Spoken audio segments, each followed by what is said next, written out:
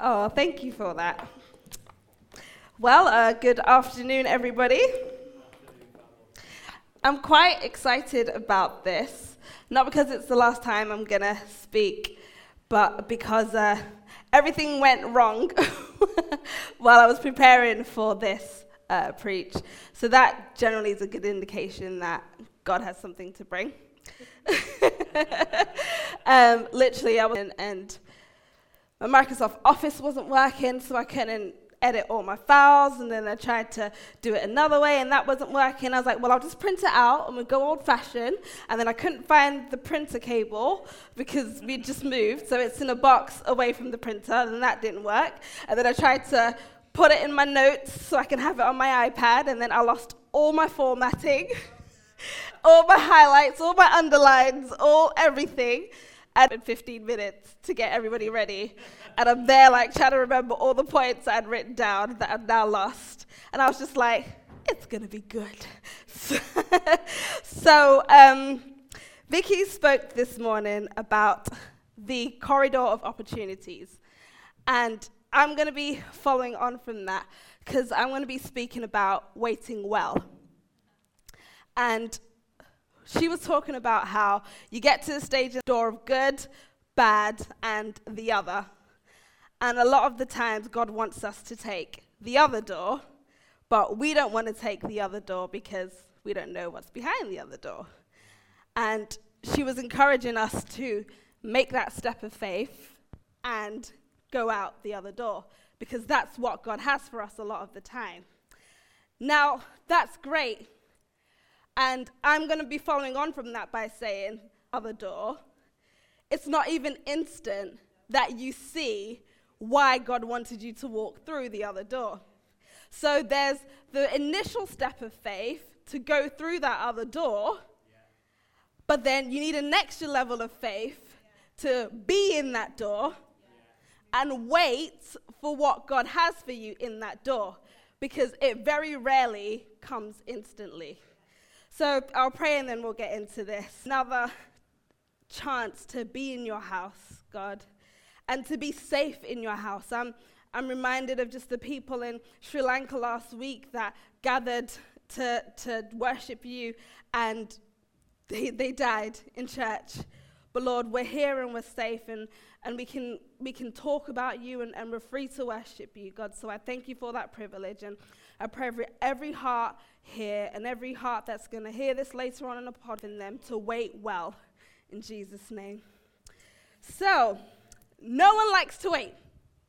So, by profession, I'm a pharmacist, and it always makes me laugh because how many of you have been to the doctor's and your appointment is at 3:30 and you get to the waiting room and 3:30 comes and goes, 3:40, 3:45, 3:50, and they find all that. But because you need to see the doctor, you wait, you get what you need, you get your prescription, and then you come and see me in the pharmacy. And the first thing that I get when people walk in the pharmacy doors is, how long is it going to be? You just need to stick a label on the box. And I'm just like, no, I need to make sure I don't kill you.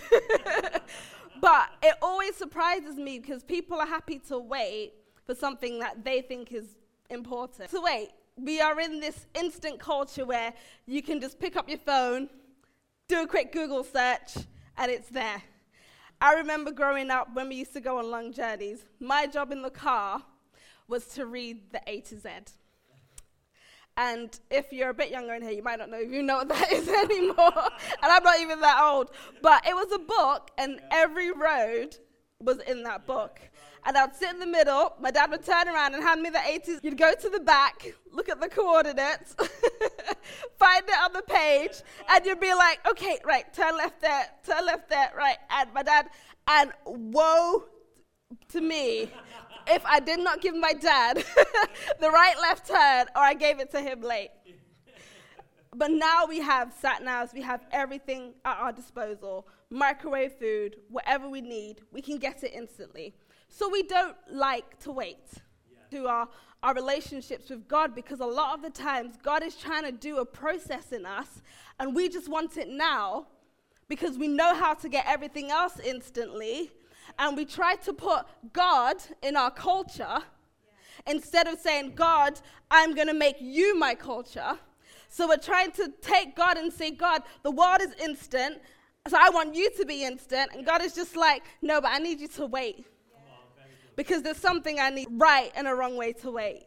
And that's what I'm going to speak about today. Because there's always a process.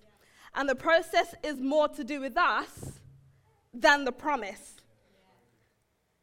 The promise is nothing without the process. And I like to think of the promise being fulfilled like a fruit on an apple tree. And we always desire the apple, or whatever your favorite fruit is, the lemon, or lemon's a bad choice, or the strawberry. But what's most important is the condition of the tree. If not, the fruit is never going to be good. And while we're waiting for our promise, God is more concerned about making sure that us as a tree is in the right and the perfect condition so that the fruit or the promise is exactly how it should be. Because if we don't wait well, we can actually miss the promise entirely. And that sounds harsh, but that's what's in the Bible.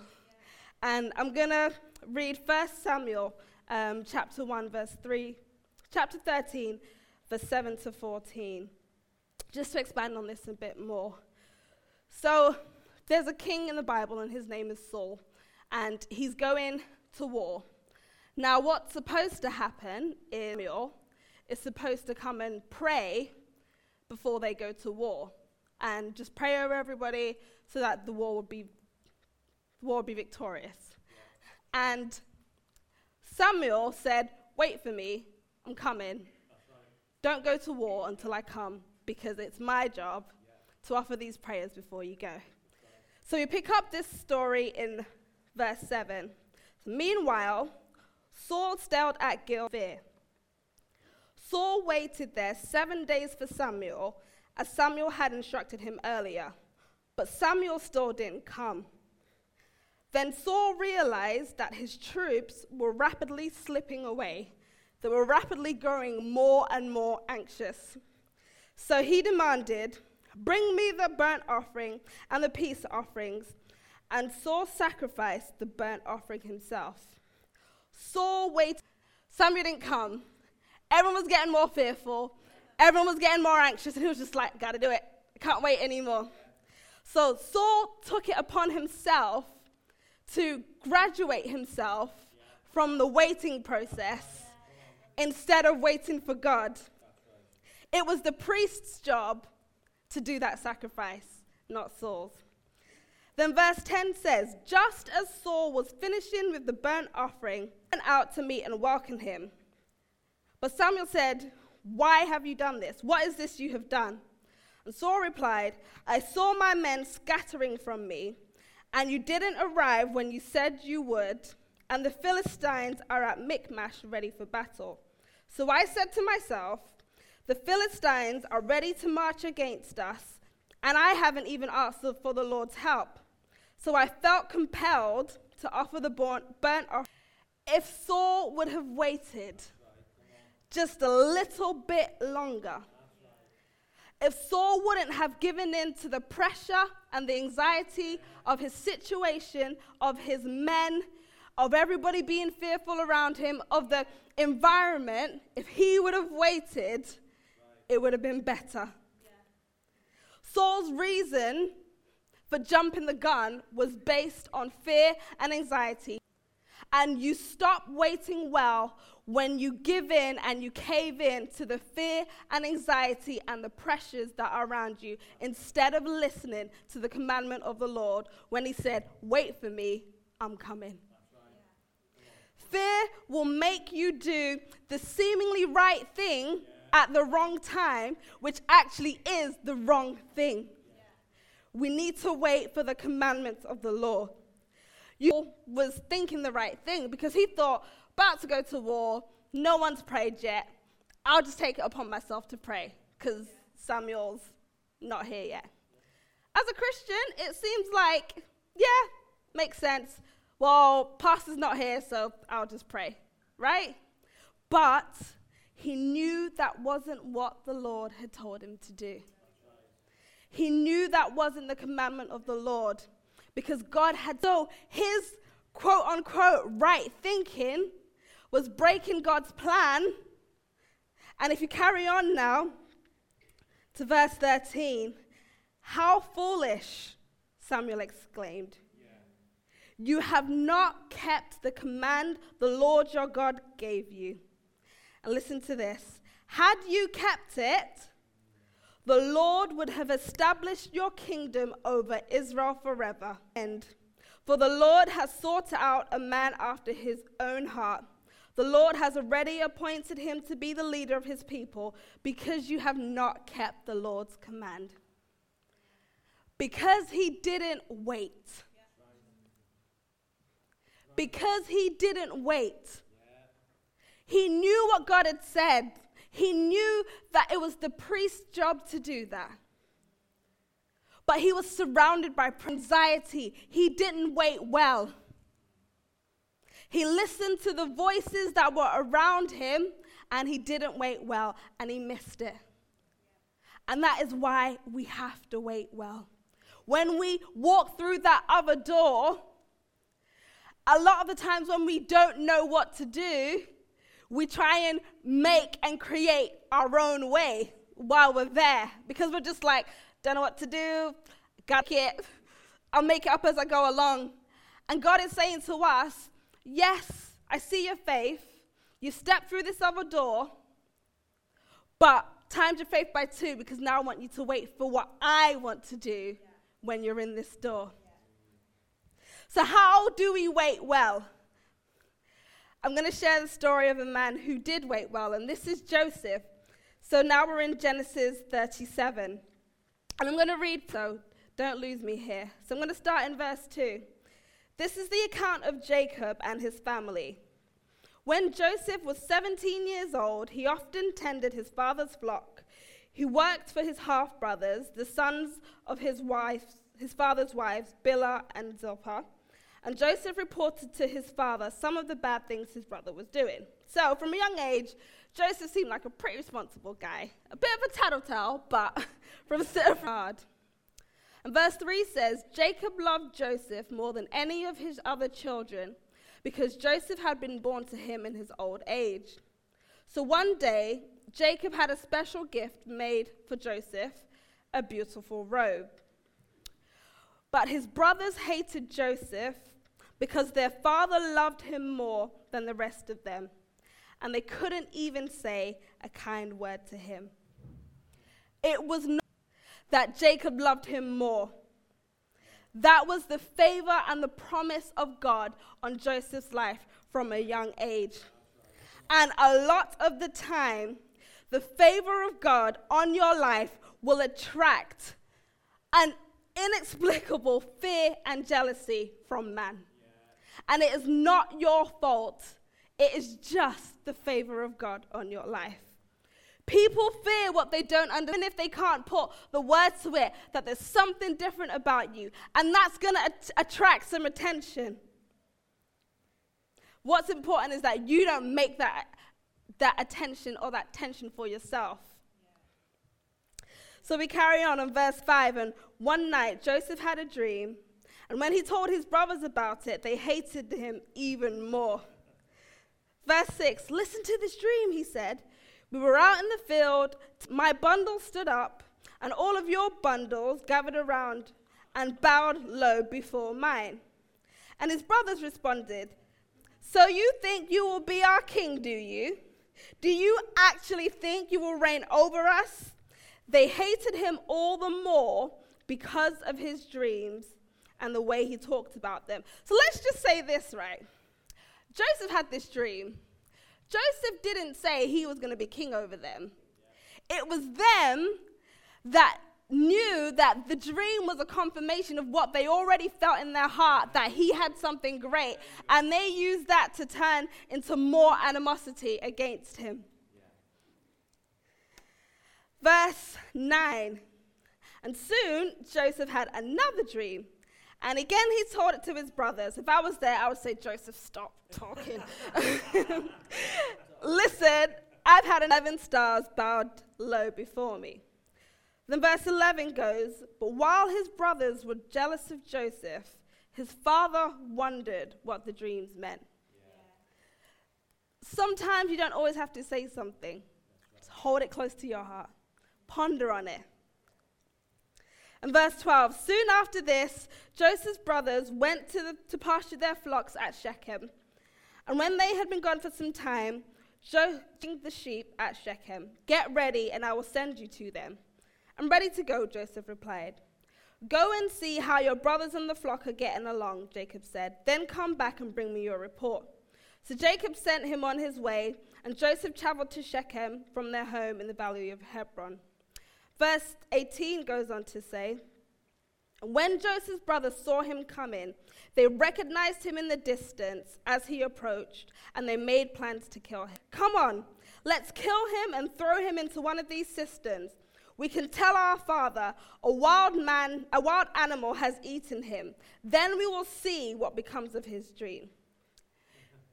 If you had £1 million in your house, what would you care about? The house or the money?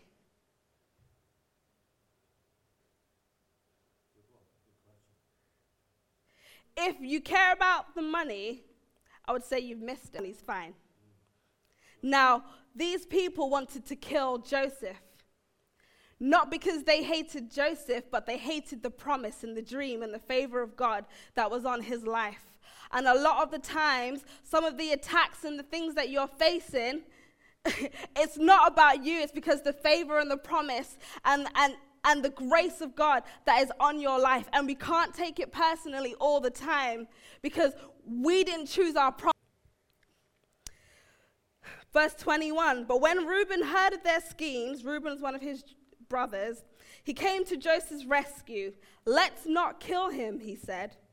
Why should we shed any blood? Let's just throw him into this empty cistern here in the wilderness. Then he will die without our laying hands on him. Because Reuben was secretly planning to rescue Joseph and return him to his father. When there's a promise waiting, my dad says it like this, there will always be a Reuben. And Reuben's job was to rise up and say, we're not going to kill him. Let's just put him in this pit because I had another idea to come back and save him later. But the promise, God will guard that promise if we're waiting well. So, verse 23, so when Joseph arrived, his brothers ripped off his beautiful robe he was wearing in the cistern. Now the cistern was empty and there was no water in it.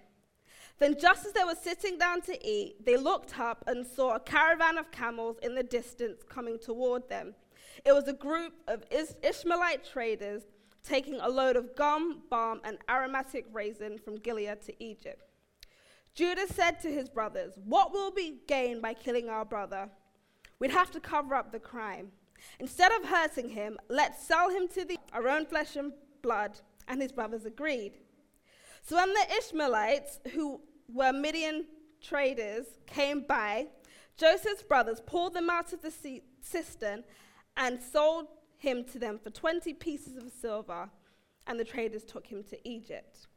Verse 31, then the brothers killed a young goat and dipped Joseph's robe in the blood. And they sent the beautiful robe to their father with his message, this robe belonged to your son. And their father recognized it immediately. Yes, he said, it is my son's robe. A wild animal must have eaten him. Joseph has clearly been torn to pieces. Then Jacob tore his clothes and dressed himself in burlap. He mourned deeply for his son for a long time. His family all tried to comfort him, but he refused to be comforted. I will go to my grave mourning for my son, he would say. Midianite traders arrived in Egypt, where they sold Joseph to Potiphar, an officer of Pharaoh, the king of Egypt. And Potiphar was the captain of the palace. So this is a long story of a guy who had 2 dreams. Yeah. And there was a promise on his life. Yeah. And there was opposition to that promise. So what happens next? So Joseph is then sold into slavery, the prime ministers in Egypt, or maybe a mayor more like. And Potiphar's wife tries to sleep with him. And Joseph says, no, I'm not going to do that. So Potiphar's wife makes up these lies, and Joseph gets thrown into prison. While he was in prison, a couple other people had some dreams, and he interpreted their dreams. And he said, all right, cool, well, don't forget me. I helped you lot out. Help me out.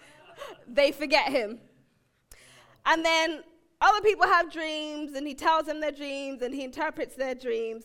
And finally, about 20 to 25 years later, after he'd had these initial 2 dreams, and he told his brothers, the dreams come to pass and the promise is fulfilled. 20 to 25 years later. And in worse before it got better. 20 to 25 years later, he was in prison for at least 14 of those years. And I would say prison back then is a lot harsher than what it is now. With all your Wi-Fi, you can do courses and all this other stuff.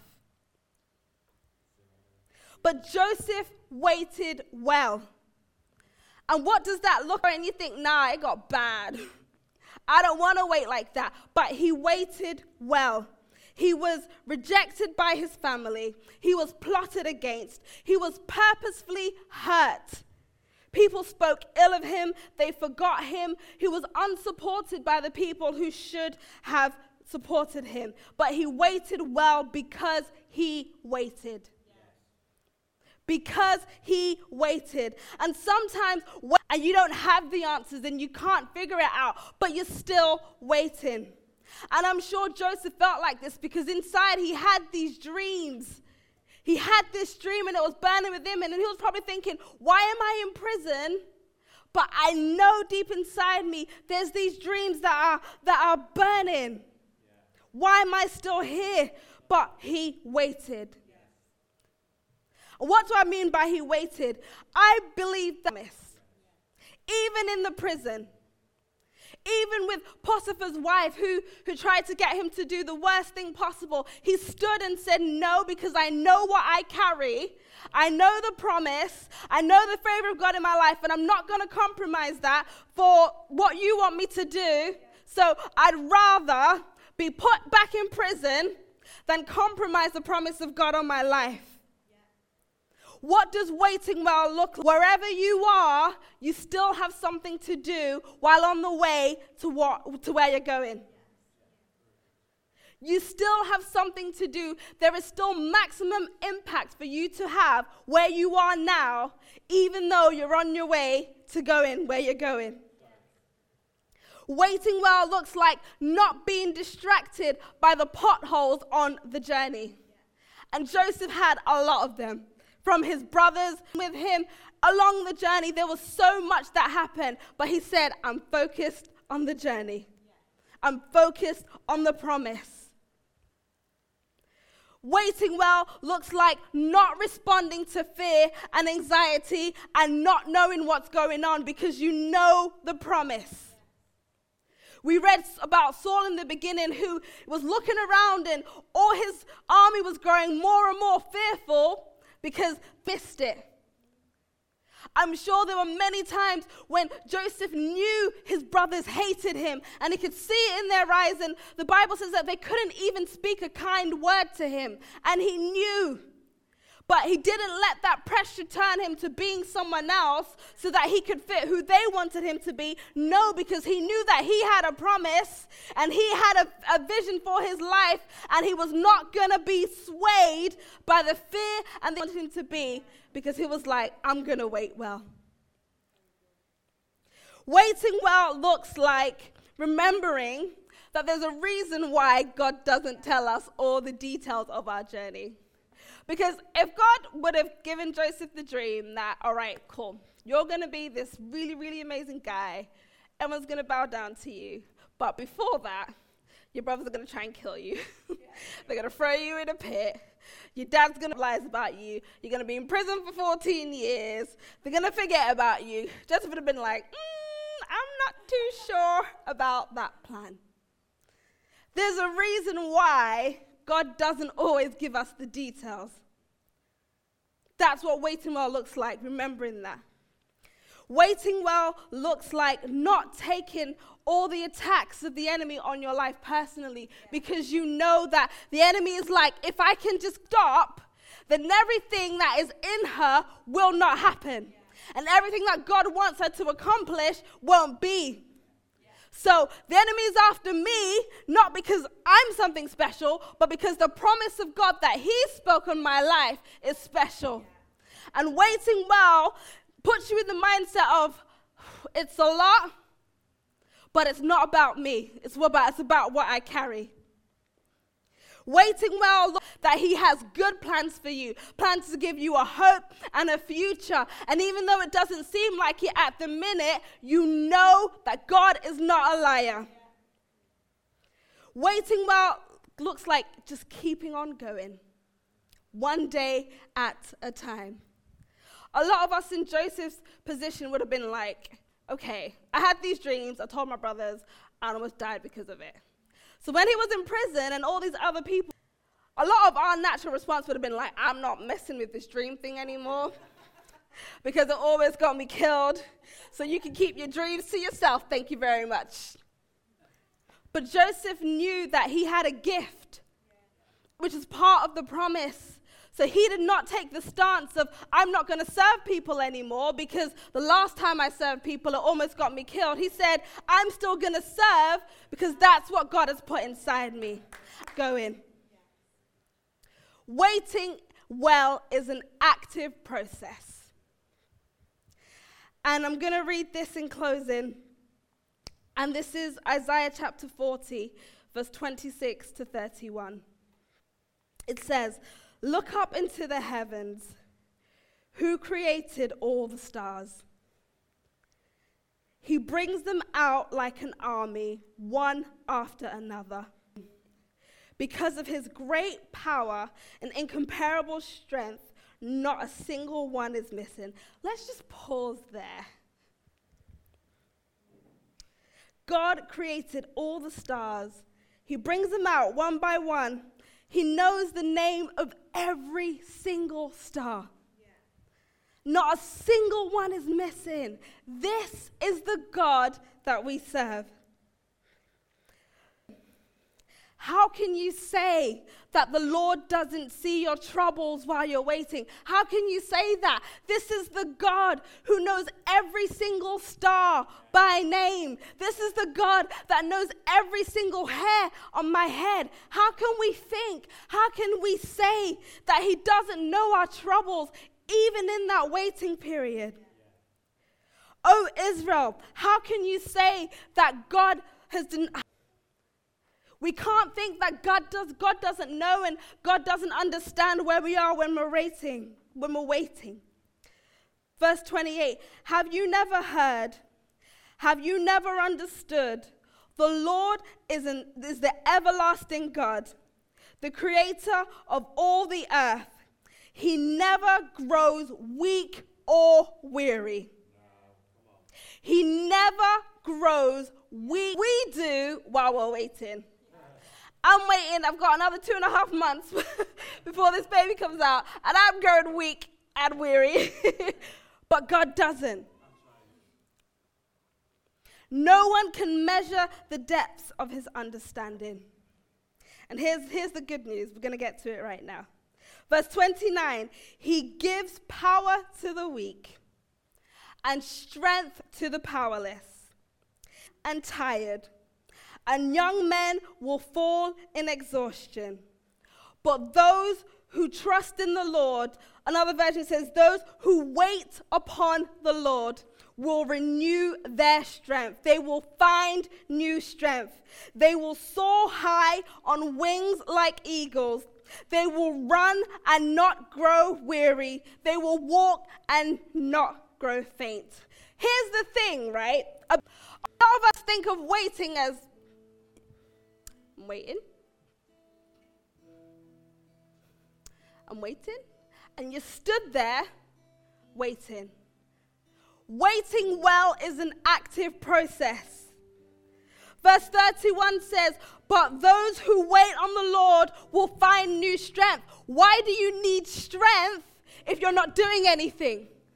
That's to show you that waiting is to be. You wouldn't need strength if you didn't have something to do while you were waiting for the Lord. It says they will soar high on wings like eagles. That is movement.